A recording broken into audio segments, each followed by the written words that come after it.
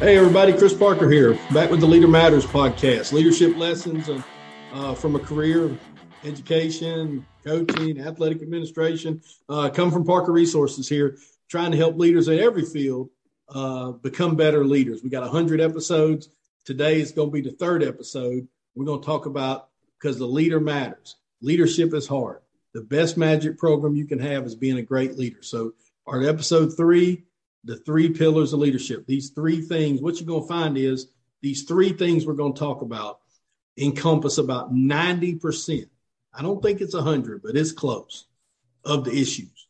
I don't care who you are, what kind of leader you are. Everything you're dealing with is going to come down to relationships, communication, and having some toughness. You're going to find that everything you deal with causes those 3 things. Now, toughness could be discipline. Some people might word that different. I was a coach, so I'm going to say toughness. But relationship, communication, toughness are going to hit you there. So you got to be organized. Well, that's part of communication. You got to present and deliver information. That's part of communication. You got to be able to get people to like you. That's part of, you can't please everybody. That's part of relationships. You got to deal with it when it's tough. That's toughness. You got to avoid petty problems. You got to put your vision over your feelings. All that stuff's toughness. So you're going to find that everything we talk about fits into these categories. So, Chris, I got Chris Wallace, a good friend, a principal at Pickens, with me this whole week. So, Chris, what comes to mind when you think of those 3 things? Can you attest that most everything you deal with on a daily basis deals with these things? Oh, absolutely. Well, thanks for having me on again. And start out with relationships. I mean, in our business, everything we should do and every decision we make has to be focused on, how it affects kids.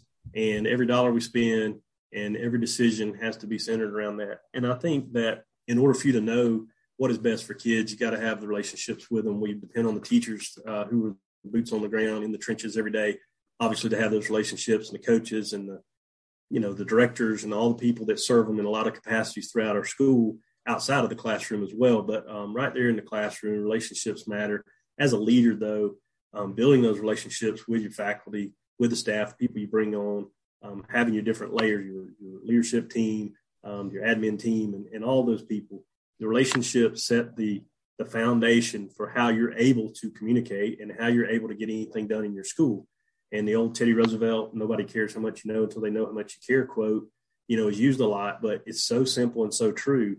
They have to know you care about them and that you want more out of them than just for them to raise your test scores. It can't be all about just performance. It's got to be about, we're looking for growth in some areas. We want to see some of these kids, the 2s become 3s and the 3s become 4s and all that. But we want to see them grow, and obviously we do want them to achieve, but it can't be just centered upon that. If they feel like you only have them there to try to get something out of them or try to get some benefit for you, then people see right through that. So you have to have that relationship, you have to have those communication tactics, and you do have to be tough and not get your feelings hurt. So all of that stuff you're right. It is named the pillars for a reason. That is very appropriate. Well, I think what we'll talk about over the next, 80 or so of these are these 3 things. And there's probably 10 or 12 lessons in each one of them that we'll go through specifically, and then some that'll be indirectly attached to them. But the key is building relationships. Everything has to go through relationships. Really, none of this matters if people don't like you and people don't want to respect you and listen to you and trust you. The most important thing that relationships give the leader is trust.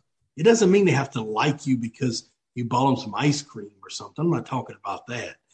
I mean, they have to trust that you're the person for the job. If there's no buy-in without trust, this is giving away a lesson down the road, but there's no buy-in. Everybody wants to know how we get our people to buy in. How do you get teachers, at your school, teachers who they're going to make the same amount of money whether they buy in or don't. How do you get them to buy? Well, they got to buy into the leader. How do they buy into the leader? They got to have trust. How do they get trust? They have to develop their relationship with that person that gives them the sense that they can trust them. So if you don't have that one, the other 2 really don't matter. That's right. But a mistake some people make is all they got is relationships. I know we know some people who are super good. Everybody likes them. They're super good at being in relationships. but they're horrible communicators. They're just good guys or good girls, ladies that people love. But they can't be a real effective leader just by building relationships. You got to have that. But then you got to take your great relationships and turn it into positive communication, meaning put things in ways people can understand, present and deliver information, be organized, make sure you're emailing people, covering things, make sure you're in meetings, being effective, all the things you got to do to be a communicator. Because now these people like you, now they see you communicating, they say, okay, we trust this guy, we believe in his mission or her mission. Now the communication of what's expected of me is there, we can really take off. But then the last piece, which is where I see a lot of people fail, is you got to be able to build relationships and communicate even when it's hard. Because I think it's easy. People work hard on relationships. They work hard on communication when things are going well. But the reality is, like as a coach, if we had parents trying to get us fired, I still had to build these relationships with these players. I still had to communicate what time practice was going to end. And I still had to do a good job, with the booster club. I couldn't let that somebody's trying to get me fired get in the way of that. I couldn't let that the middle school coach isn't working with me get in the way of that. If I'm the athletic director, I can't worry that the soccer team's doing this or the basketball team's doing this. That can't affect that. I have to keep building relationships and keep communicating. You have to be able to do it even in the tough times. And that's why I think that toughness piece, working with all the different aspects you have to work with and continuing that vision. Because I found that most people have a great vision and a great plan until something stops working. Somebody gets down on them. Mike Tyson said everybody has a plan until they got hit. Well, metaphorically speaking, some of these leaders have plans until they get hit, not literally, but until some major issue happens. And then all of a sudden they're not as good at communicating. They're not putting as much work into building relationships and those things. Do you understand what I mean by that?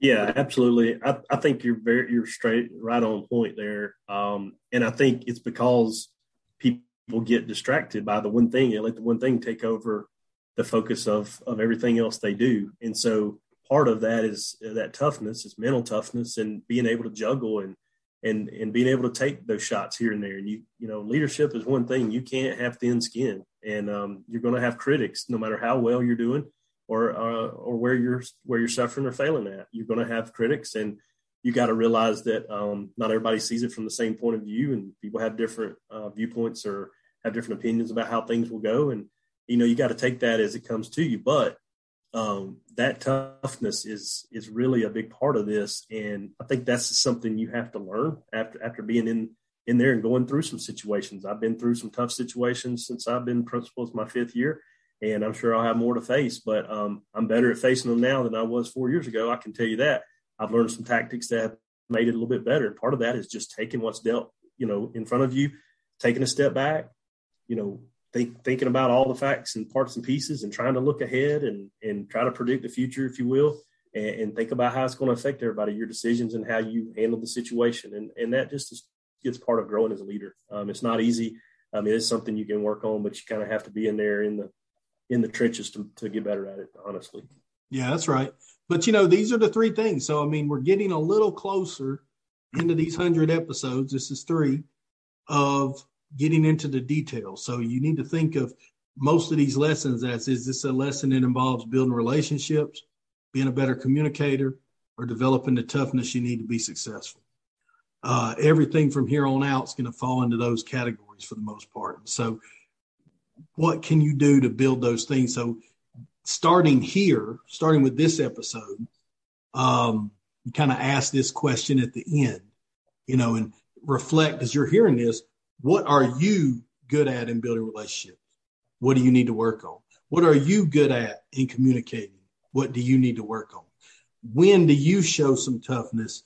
When do you maybe need to work on toughness? And what's going to be interesting, I think, is if you listen to all 100 of these, at the end, I think your answers will be a little different than they are right now, because you'll have a little better understanding of what exactly these things are. And so I hope you can grow and develop these things, but really take a moment and think about, what am I good at? What am I not good? Where do I struggle? Where do I need to improve? I'm really good at building relationships, but I struggle with communicating, or vice versa. Or I'm good at communicating, but I struggle embracing this part of communication. Or that's okay, guys. Everybody struggles. If you're saying you don't struggle with anything, you're lying, and you shouldn't be listening to this because you either know everything or we're not going to be able to help you. So work to improve, reflect, ask yourself, and we'll probably do this at the end of all these now, whatever the topic was, what are you doing well about that? What can you work on? And so you ask yourself that, you get better. There you go. Remember, the best way to improve your organization is to have better leadership. If you are the leader, then, you don't want them to change leaders. So get better, make a better leader by you getting better. So at Parker Resource, we got all kind of stuff to help you out. Come see us sometime. We're on every social media platform, podcast, books, whatever. And we'll help you any way we can. Chris, thanks for joining me this week. It's been a fun one. And we'll talk to you soon on this. Sounds good. Thanks for having me again.